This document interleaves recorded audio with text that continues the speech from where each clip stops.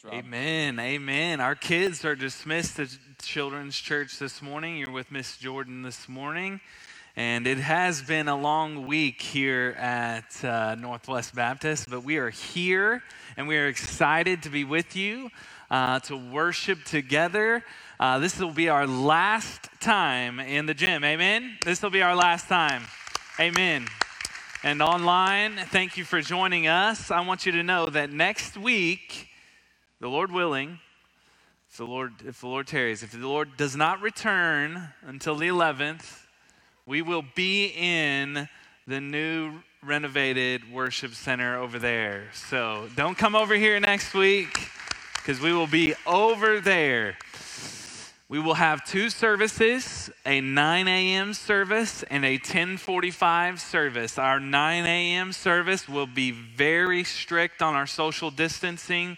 We will have a limited number of people. If you have not been with us for a long time, this is a great opportunity to come to the church in a safe way and as safe as possible as we can get. And we're going to stay away from each other and make sure that our 9 a.m. service is a safe environment for those who have not been with us for over 6 months now. So we want to offer that just in case there are some that would like to come and see the newly renovated worship center. It gives our tech team an opportunity to figure things out over there, and we're excited to be in there. Today we're going to be dedicating the new welcome center, which is fantastic, and the Lord has done amazing work. We're going to talk about that at the end of the service. One of the things that I wanted to mention that Ray mentioned to me after we did our outreach on 23rd Street, he mentioned to me this, and I want you to hear this. He said, "I will never drive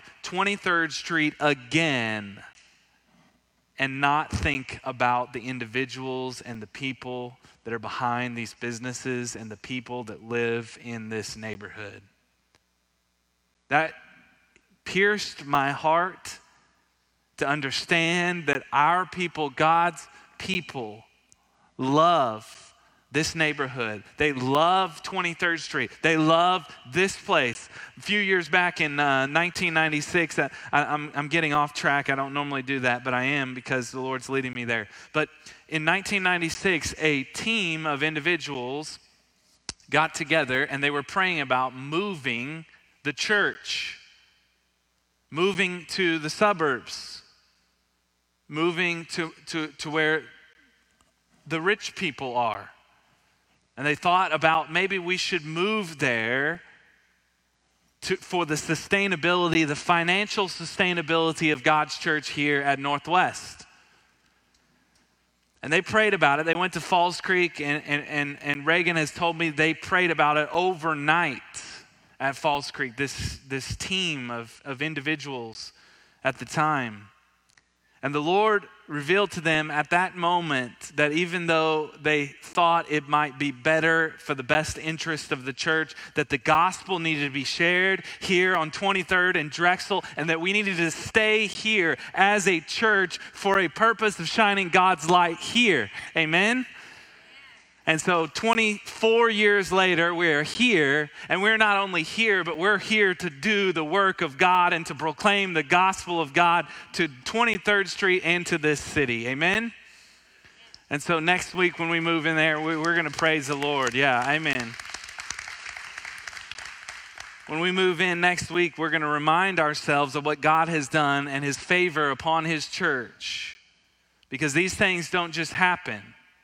They happen because of God's favor, his grace, and his mercy. Even though we are undeserving of these things, God has granted us these things, the ability to fix up our church and to present ourselves in worship to a holy and righteous God. In this series in Acts, we have seen the power of God in the early church, the Holy Spirit moving in very powerful ways, in very visible ways in the early church. We have seen the people of God devoted to the Word of God, to prayer and to community that encourages one another, boldness and proclamation amidst persecution. And now we see that even amidst the struggle, even amidst the time of persecution, from the religious leaders, the church continues to proclaim the gospel. The church continues to do what God has called the church to do. It is what the church from the beginning does. It bears witness to the risen King Jesus.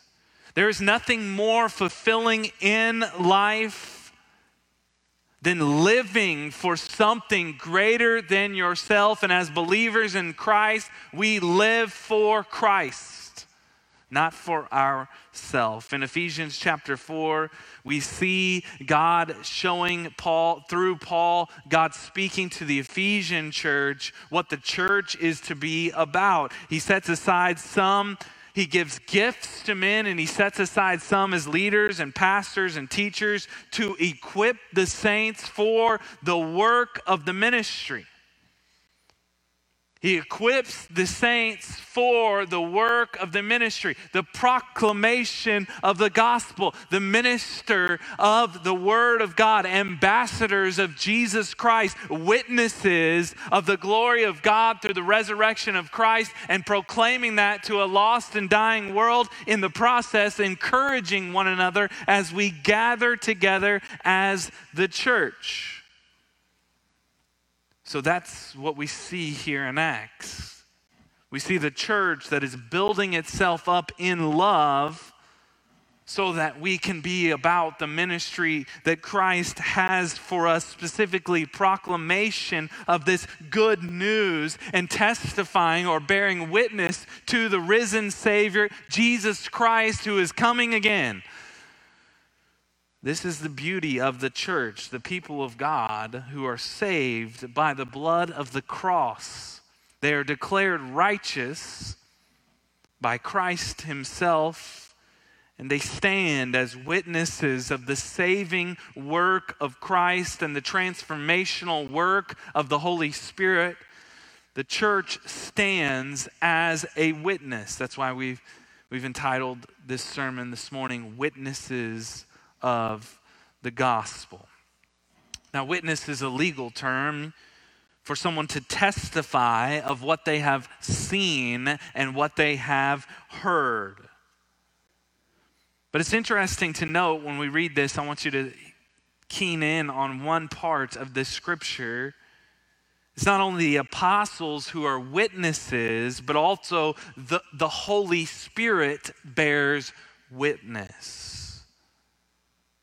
Thus, the Holy Spirit is given to us, his church, and thus bears witness or proclaims the gospel of Christ. So let's read together in Acts chapter 5, verse 17. Would you stand with me in the reading of God's word as we stand together, as we focus on what God wants to speak and say through his word this morning in honor of reading God's word? If you were with us on Wednesday night, we talked about Nehemiah, and when Nehemiah proclaims the word, he stands up and he opens the word of God to the people, and the people begin to stand up in the hearing of the word of God, and they raise their hands and they shout, "Amen, amen," at the hearing of the word, and it begins for them to cry. They begin to cry. Tears begin to shed because of the repentance in which the heart is desiring to go back to the Lord God Almighty. If you missed Wednesday night, look online. It's a good one.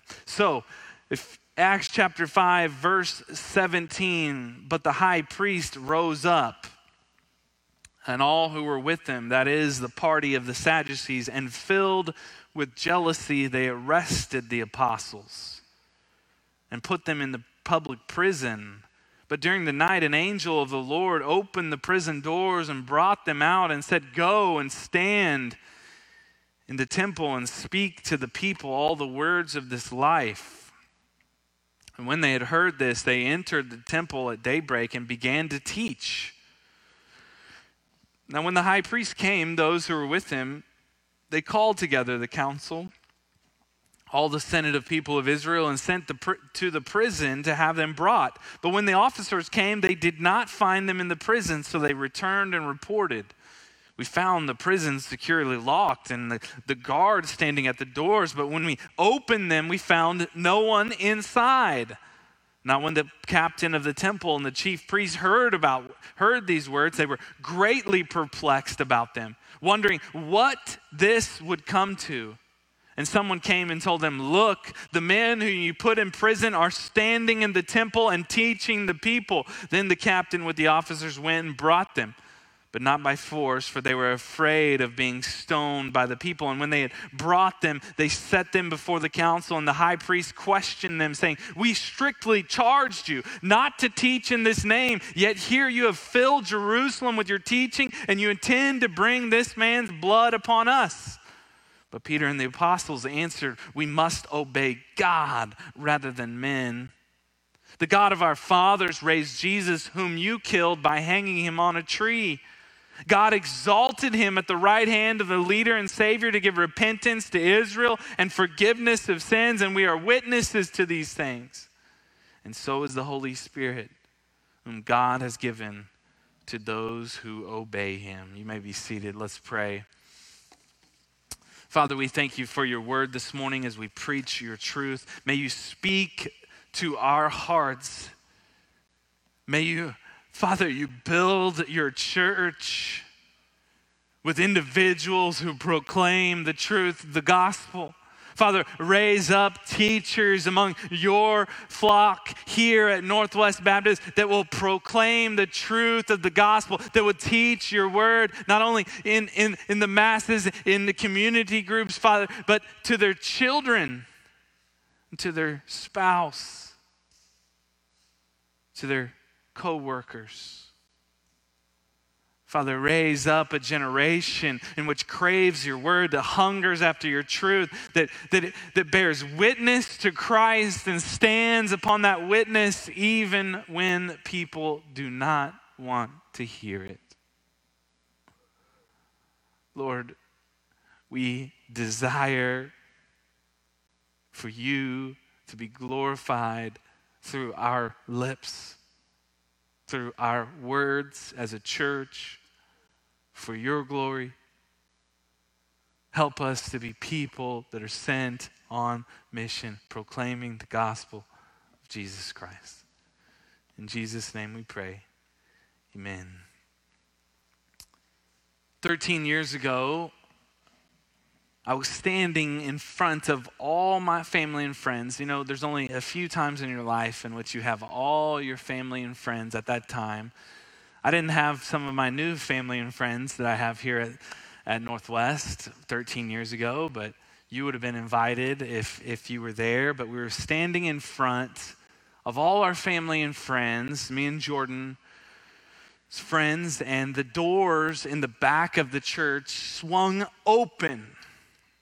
And everyone stood up to witness the bride, right? Coming down the aisle next to her dad. Her dad's holding her beautiful bride. But something happened as I was standing up front and I looked toward the back and people were standing up and the doors were open, but I could not see my bride. Could not witness her walking down the aisle. It was a side aisle. So if you're just wondering why I couldn't, it was a side aisle. People were standing up. There was a lot of people there. The way that the church was built, you couldn't see. And I wasn't about to waste that moment. So I sprinted to the side aisle to witness her coming down, beautiful as ever. And then she got to the bottom and I'm like, okay, what do I do? So I'm kind of backpedaling, right? And I'm just trying to figure out what do I do in this moment. We didn't practice this. Yes. But I'm sure if you've lived life as long as you have, that you have witnessed beautiful things in your life. That was a beautiful moment for me and Jordan.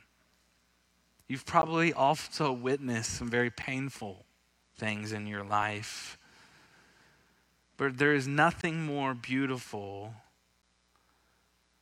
than what Christ did for his bride, the church. There's nothing more beautiful than the gospel message itself. I don't know if you've ever looked at all the popular movies, like the big movies, the gigantic movies that people just go to multiple times over and over and over again.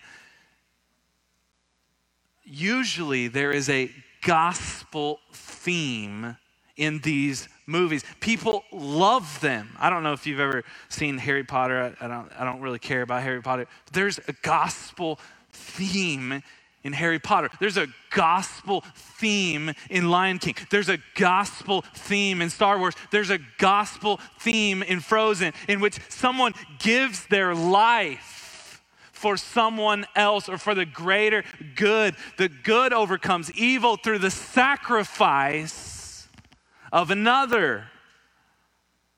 These message, Hollywood just copies the message of the gospel.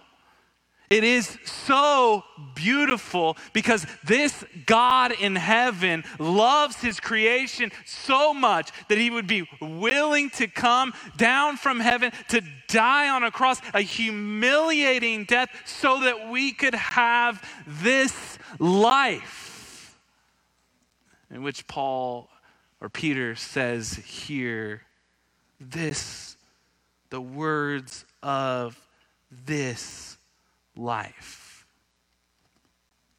Jesus in my place. This is simplified as the good news message that this is what the church is destined to proclaim.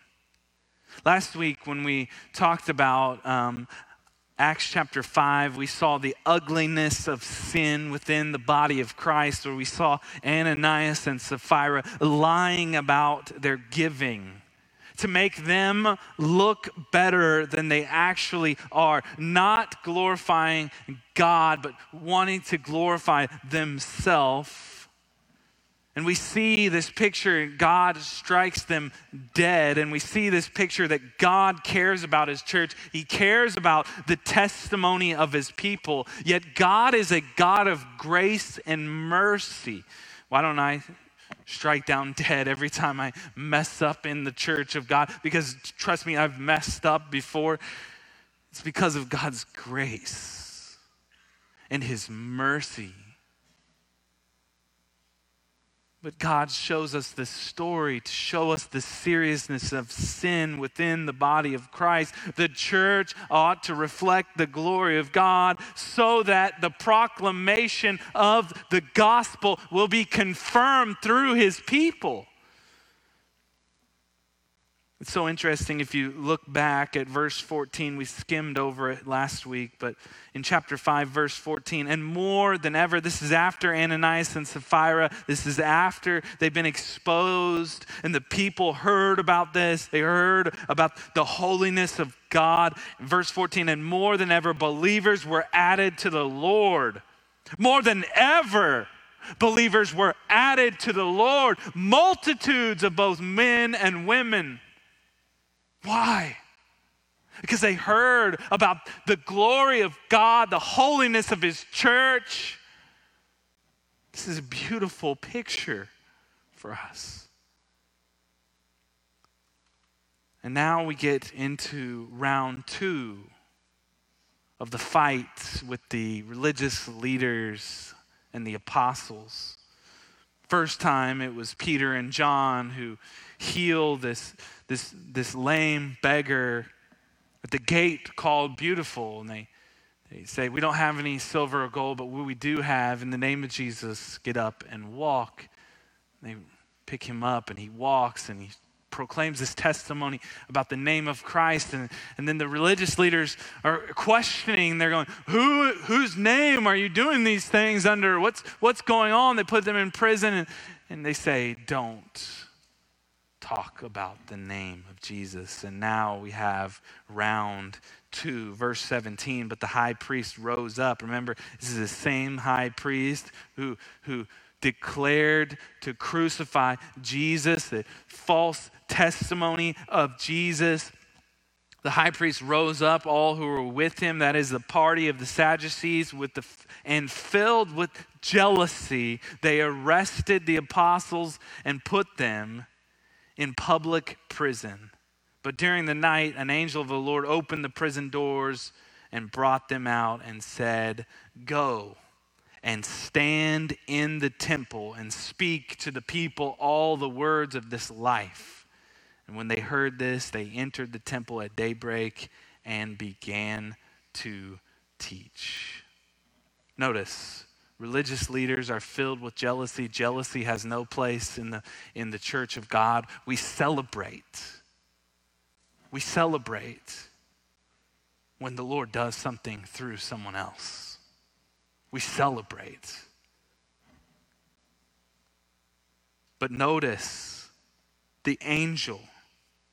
When they're put in prison, the angel comes to them, the angel of the Lord who opens the prison doors. He commands them, "Go and stand in the temple and speak to the people all the words of this life." Do not stop proclaiming the words of this life. This is our first point this morning. Proclaim the gospel at all times. Proclaim the gospel at all times. Church, we cannot stop speaking of all the things, all the words of this life. Jesus, before he returns to the right hand of the Father, before he ascends into heaven after his resurrection, he gives specific instructions to his disciples. Acts chapter 1 verse 8 says that you will receive power when the Holy Spirit has come upon you, and you will be my witnesses in Jerusalem, Judea, Samaria, and to the ends of the earth. The first time the apostles are thrown into prison, it's Peter and John. Now it says that all the apostles are now with them. The angel of the Lord comes to them in the prison and he breaks them out. The first time, remember, they come out and they pray, and their prayer is for boldness. They ask the Lord for boldness and they continue to speak the word with boldness. Here it is again. They're in prison. After they've told them, stop proclaiming this gospel. And they say, we cannot stop. We're going to obey God, or are we going to obey man? This life. Guess what? The gospel and its proclamation is not always easy. Right? I mean, Pastor, I've got 3,000 things to do. Did you know that there's a coronavirus going on? Pastor, I've got to get my hair cut. I got a workout plan I got to tend to. Don't mention my kids' gymnastics class. Oh, by the way, I've got my job to consider. I've even got my service within the church that I have to do. When do I have time to share the gospel with other people? You see, the gospel is not something that you do. It becomes natural when it becomes who you are. Here's a thought to consider. Why don't you track your conversations on a given week, just 1 week, Monday through Sunday? What's your conversations look like? How many conversations are about sports? College football. How many of your conversations are about yourself? What you have to do, what you're doing. How many of your conversations are about the gospel, about Christ and the Word of God? How many times have you had conversations with your spouse about the gospel? How many times have you had meaningful conversations around the gospel with your children? You see, if we truly believe that we are to proclaim it to a lost and dying world, we need to be encouraging one another in the gospel. So what does this look like? I'm going to break it down for you. What does this look like? Hey, Steve, how are you today? All right. Well, I'm not too good, Rob. I just got laid off from work. All right. This is a normal conversation with normal people. Okay, most of us, myself included, would most likely say, man, Steve, so sorry about that. I'll pray you find another job. But the problem is we didn't really truly encourage Steve in the gospel right there. We let Steve know that we cared about him. That's good. But we didn't speak the truth of the Word of God or the gospel into Steve's life. How do we do that? We must dig a bit deeper. We must get to the heart. To enter into gospel conversations, we must get to the heart of people. So the next question for me with Steve would be this: how is your heart with losing your job? With your children, how is your heart from striking out? How is your heart from your friend not wanting to play with you? Steve's probably not going to say, you know what, I'm happy as can be. No, he probably says something to the effect of, you know what, I'm really struggling finding hope right now. My joy has run out and I'm not sure where to go from here. Enter good news. You know, Steve, this world is completely broken. We see all of the fallenness around us. And yet in the midst of this brokenness, God still loves you, brother, and he has a plan for you. He loves you enough to die for your sins and grant you eternal life. Do you not think that he also knows what you need, brother? I will pray for you. Do you see the difference?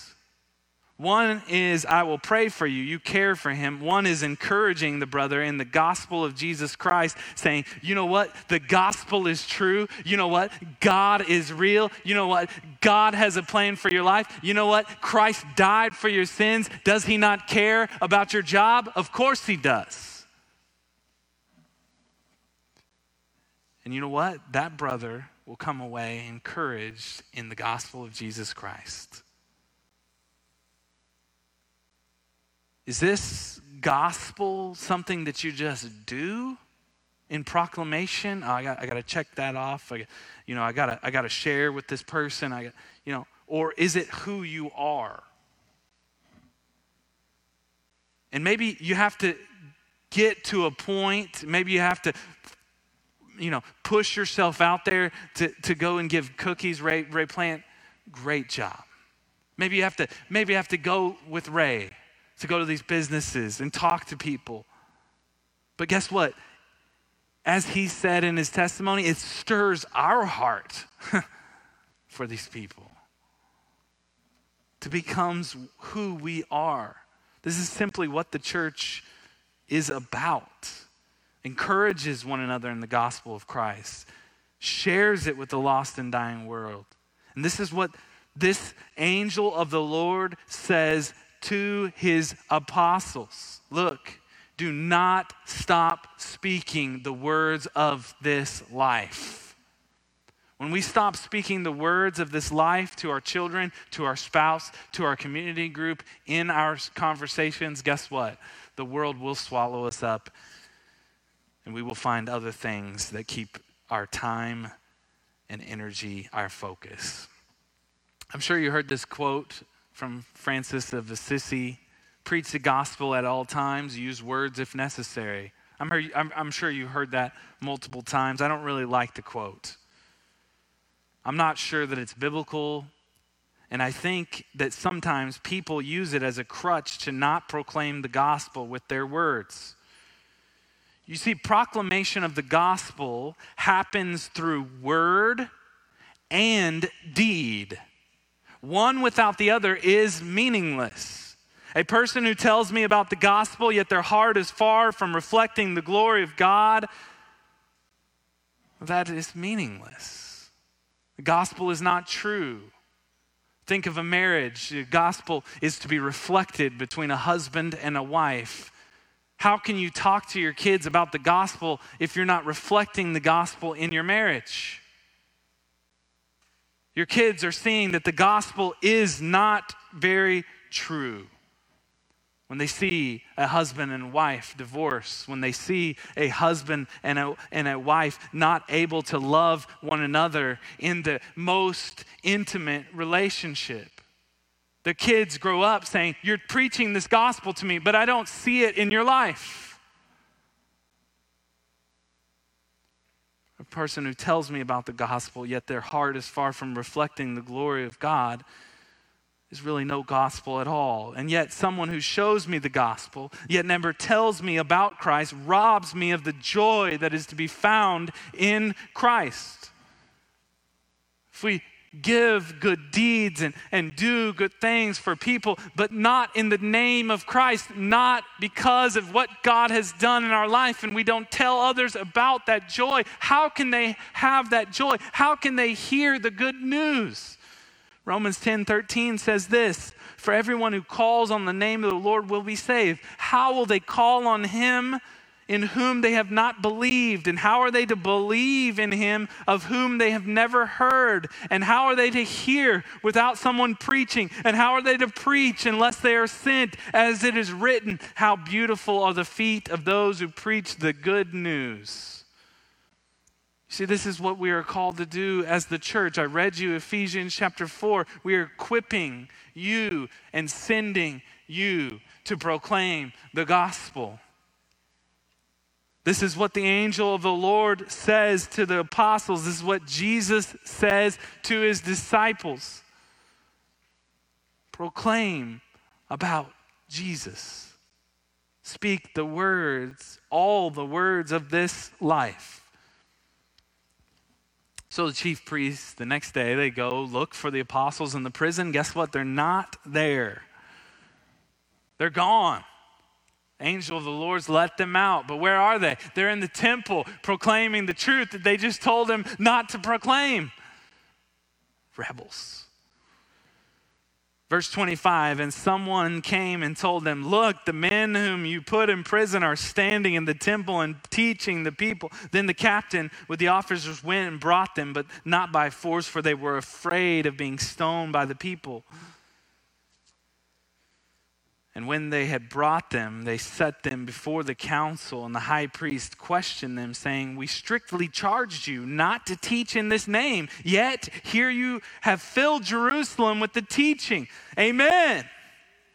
And you intend to bring this man's blood upon us." But Peter and the apostles answered, "We must obey God rather than man."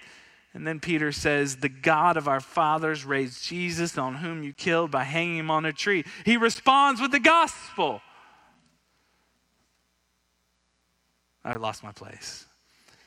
"God exalted him at the right hand as leader and savior to give repentance to Israel and forgiveness of sins. And we are witnesses to these things, and so is the Holy Spirit, whom God has given to those who obey him." So it's just hilarious. Peter says, "We told you not to proclaim Jesus." Well, here's the gospel. This is our second point this morning. The Holy Spirit bears witness of the gospel. The Holy Spirit bears witness of the gospel. I just found this so fascinating in my study. The Spirit of the living God bears witness about Christ. John 15:26 says this, speaking of the Holy Spirit. It says, "But when the Helper comes, whom I will send to you from the Father," Jesus is speaking, "the Spirit of truth who proceeds from the Father, he will bear witness about me." The Holy Spirit is bearing witness about Christ. Holy Spirit is proving that Christ did resurrect from the dead. The Holy Spirit is bearing witness that Jesus is who he said he is, the way, the truth, and the life, and that no man comes to the Father except through him. This means the apostles who were with him, with Jesus at Calvary, who ate the Last Supper with Christ, who saw him carry the cross, who heard him shout in a loud voice, "It is finished," who saw the resurrected Christ, who placed their hand in his hands. They witnessed these things. Did you? I did not. I wasn't there. Hopefully 2,000 years ago, I wasn't there. But the same Spirit that lives inside of these apostles in the early church, the very Spirit of God who lives inside of his church, is with me. And he bears witness of the resurrection of Christ. This is the church. Not only do we have the Word of God as the truth about Christ, but we also have the Holy Spirit as a witness of the gospel message itself. This should bring about great encouragement for you as a believer. It should. It means it's not all about you. It means it's not all about how good you can proclaim the gospel. It's not all about how much knowledge you have. It's not all about how smooth you are in your transition. It's not all about how well you can understand Steve and his heart. It's about the Holy Spirit and empowering the Holy Spirit inside of you to proclaim this truth through the Word of God. Witness. It's a legal term, often for someone testifying to what they have seen and heard. It verifies what is true. In a court, a witness must swear to tell the truth, the whole truth, and nothing but the truth, so help him God. That's hard to come by in this political season. I understand that. But this is what a witness does. It tells the truth. And the church is on trial. The church is the witness for Christ. And we testify that Jesus is the way, the truth, and the life, and that no man comes to the Father except through Jesus. Thus, our life ought to bear witness to the resurrected Christ and the leading of the Holy Spirit. There's a book that was written that I had to read in one of my seminaries. It was called Reclaiming Glory, in which the author says that the church has become stagnant. The American church has become stagnant. And that there are a lot of churches that are plateaued or declining in every measurement that you have. And these stagnant churches are not proclaiming and they're not sending. And thus, they're not reflecting the glory of God. And in the book, he talks about revitalizing the church in order to reflect the glory of God. That there is great need in the American church for God's glory to shine forth through the proclamation of God's people, proclaiming the truth, bearing witness of who Christ is, and the Holy Spirit inside of them. It's almost like Nehemiah, when he heard about the walls in Jerusalem that had been torn down. He was so burdened, so overwhelmed, that he had to fast for many days. He had to pray unto the Lord for many days. Why? For God to restore his glory, reclaim his glory in his city, Jerusalem. And honestly, we need to pray for that amongst his churches. That God reclaims his glory amongst his church, that those that are in the church proclaim the gospel to a lost and dying world, because we are on trial to reflect the glory of God, his goodness, his grace, and bear witness through the power of the Spirit of God. These men will not be silent, no matter what opposition they face. These religious leaders become furious. If you continue reading, they become furious. One of their own stands up among them and says, well, if it is not of God, it will fail. But if it is of God, you might find yourself opposing God. Very interesting. The mentor of Paul, Gamaliel, student of Paul, which we'll see Paul in chapter 6, will be introduced to a man named Saul. But he has this thought. You could be opposing the Lord God Almighty. In verse 40, it says this. We're almost done. And when they had called in the apostles, they beat them and charged them not to speak in the name of Jesus and let them go. And they left the presence of the council, rejoicing that they were counted worthy to suffer dishonor for the name. And every day in the temple and from the house to house, they did not cease teaching and preaching Jesus as the Christ. They counted themselves worthy to suffer for the name of Christ. Church, this is point number 3 this morning. Rejoice in suffering for the name of Christ. This is where we get the word in the Greek, martyr. The Greek witness is martyrios. Many throughout history of the church knew that if they were going to stand up and bear witness about Christ and about the gospel of Christ, they would end up losing their life. Every apostle that is in here that tells the story, except for John, church history says, gave their life as a martyr. John was exiled on the Isle of Patmos. They gave their life for the name of Christ. This begins the persecuted church, and you will see often God uses persecution for the advancement of his kingdom. If you look at it today, you'll see the fastest growing church is in places in which the church is being persecuted. China, Iran.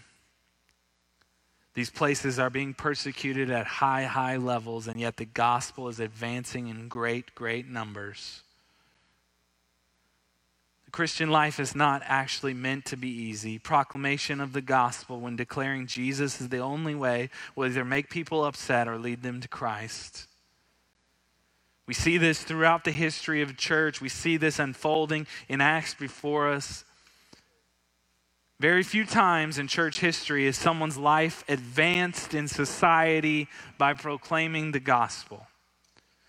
It's a very dangerous time. We have found ourselves in America the past 200 years because there has been very little persecution of the gospel up until now. And as a result, you have many false teachers who declare what the people want to hear rather than the truth of the Word of God, advancing their own agenda instead of God's word. As a result, you see a health and wealth gospel, a work-based gospel, a watered-down gospel.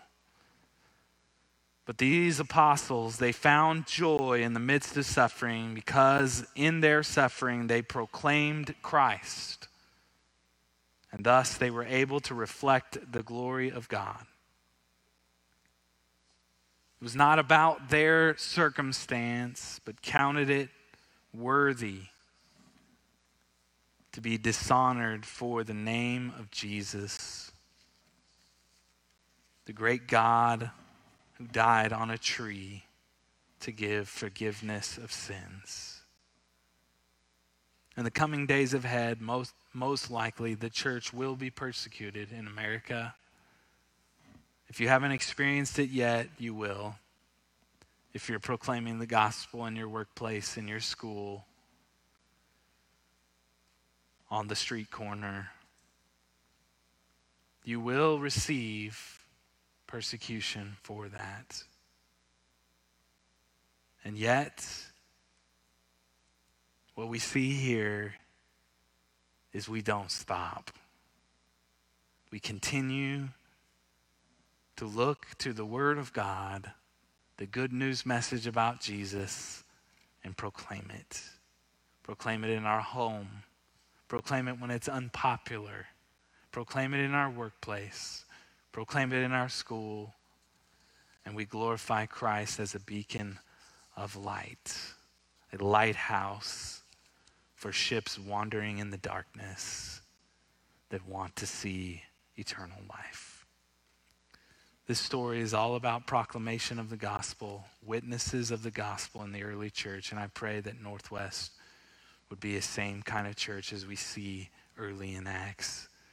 People standing up and proclaiming the truth, knowing the truth, and being bold in the midst of persecution. Let us pray. Father, we thank you for this morning. We thank you for the truths of your word.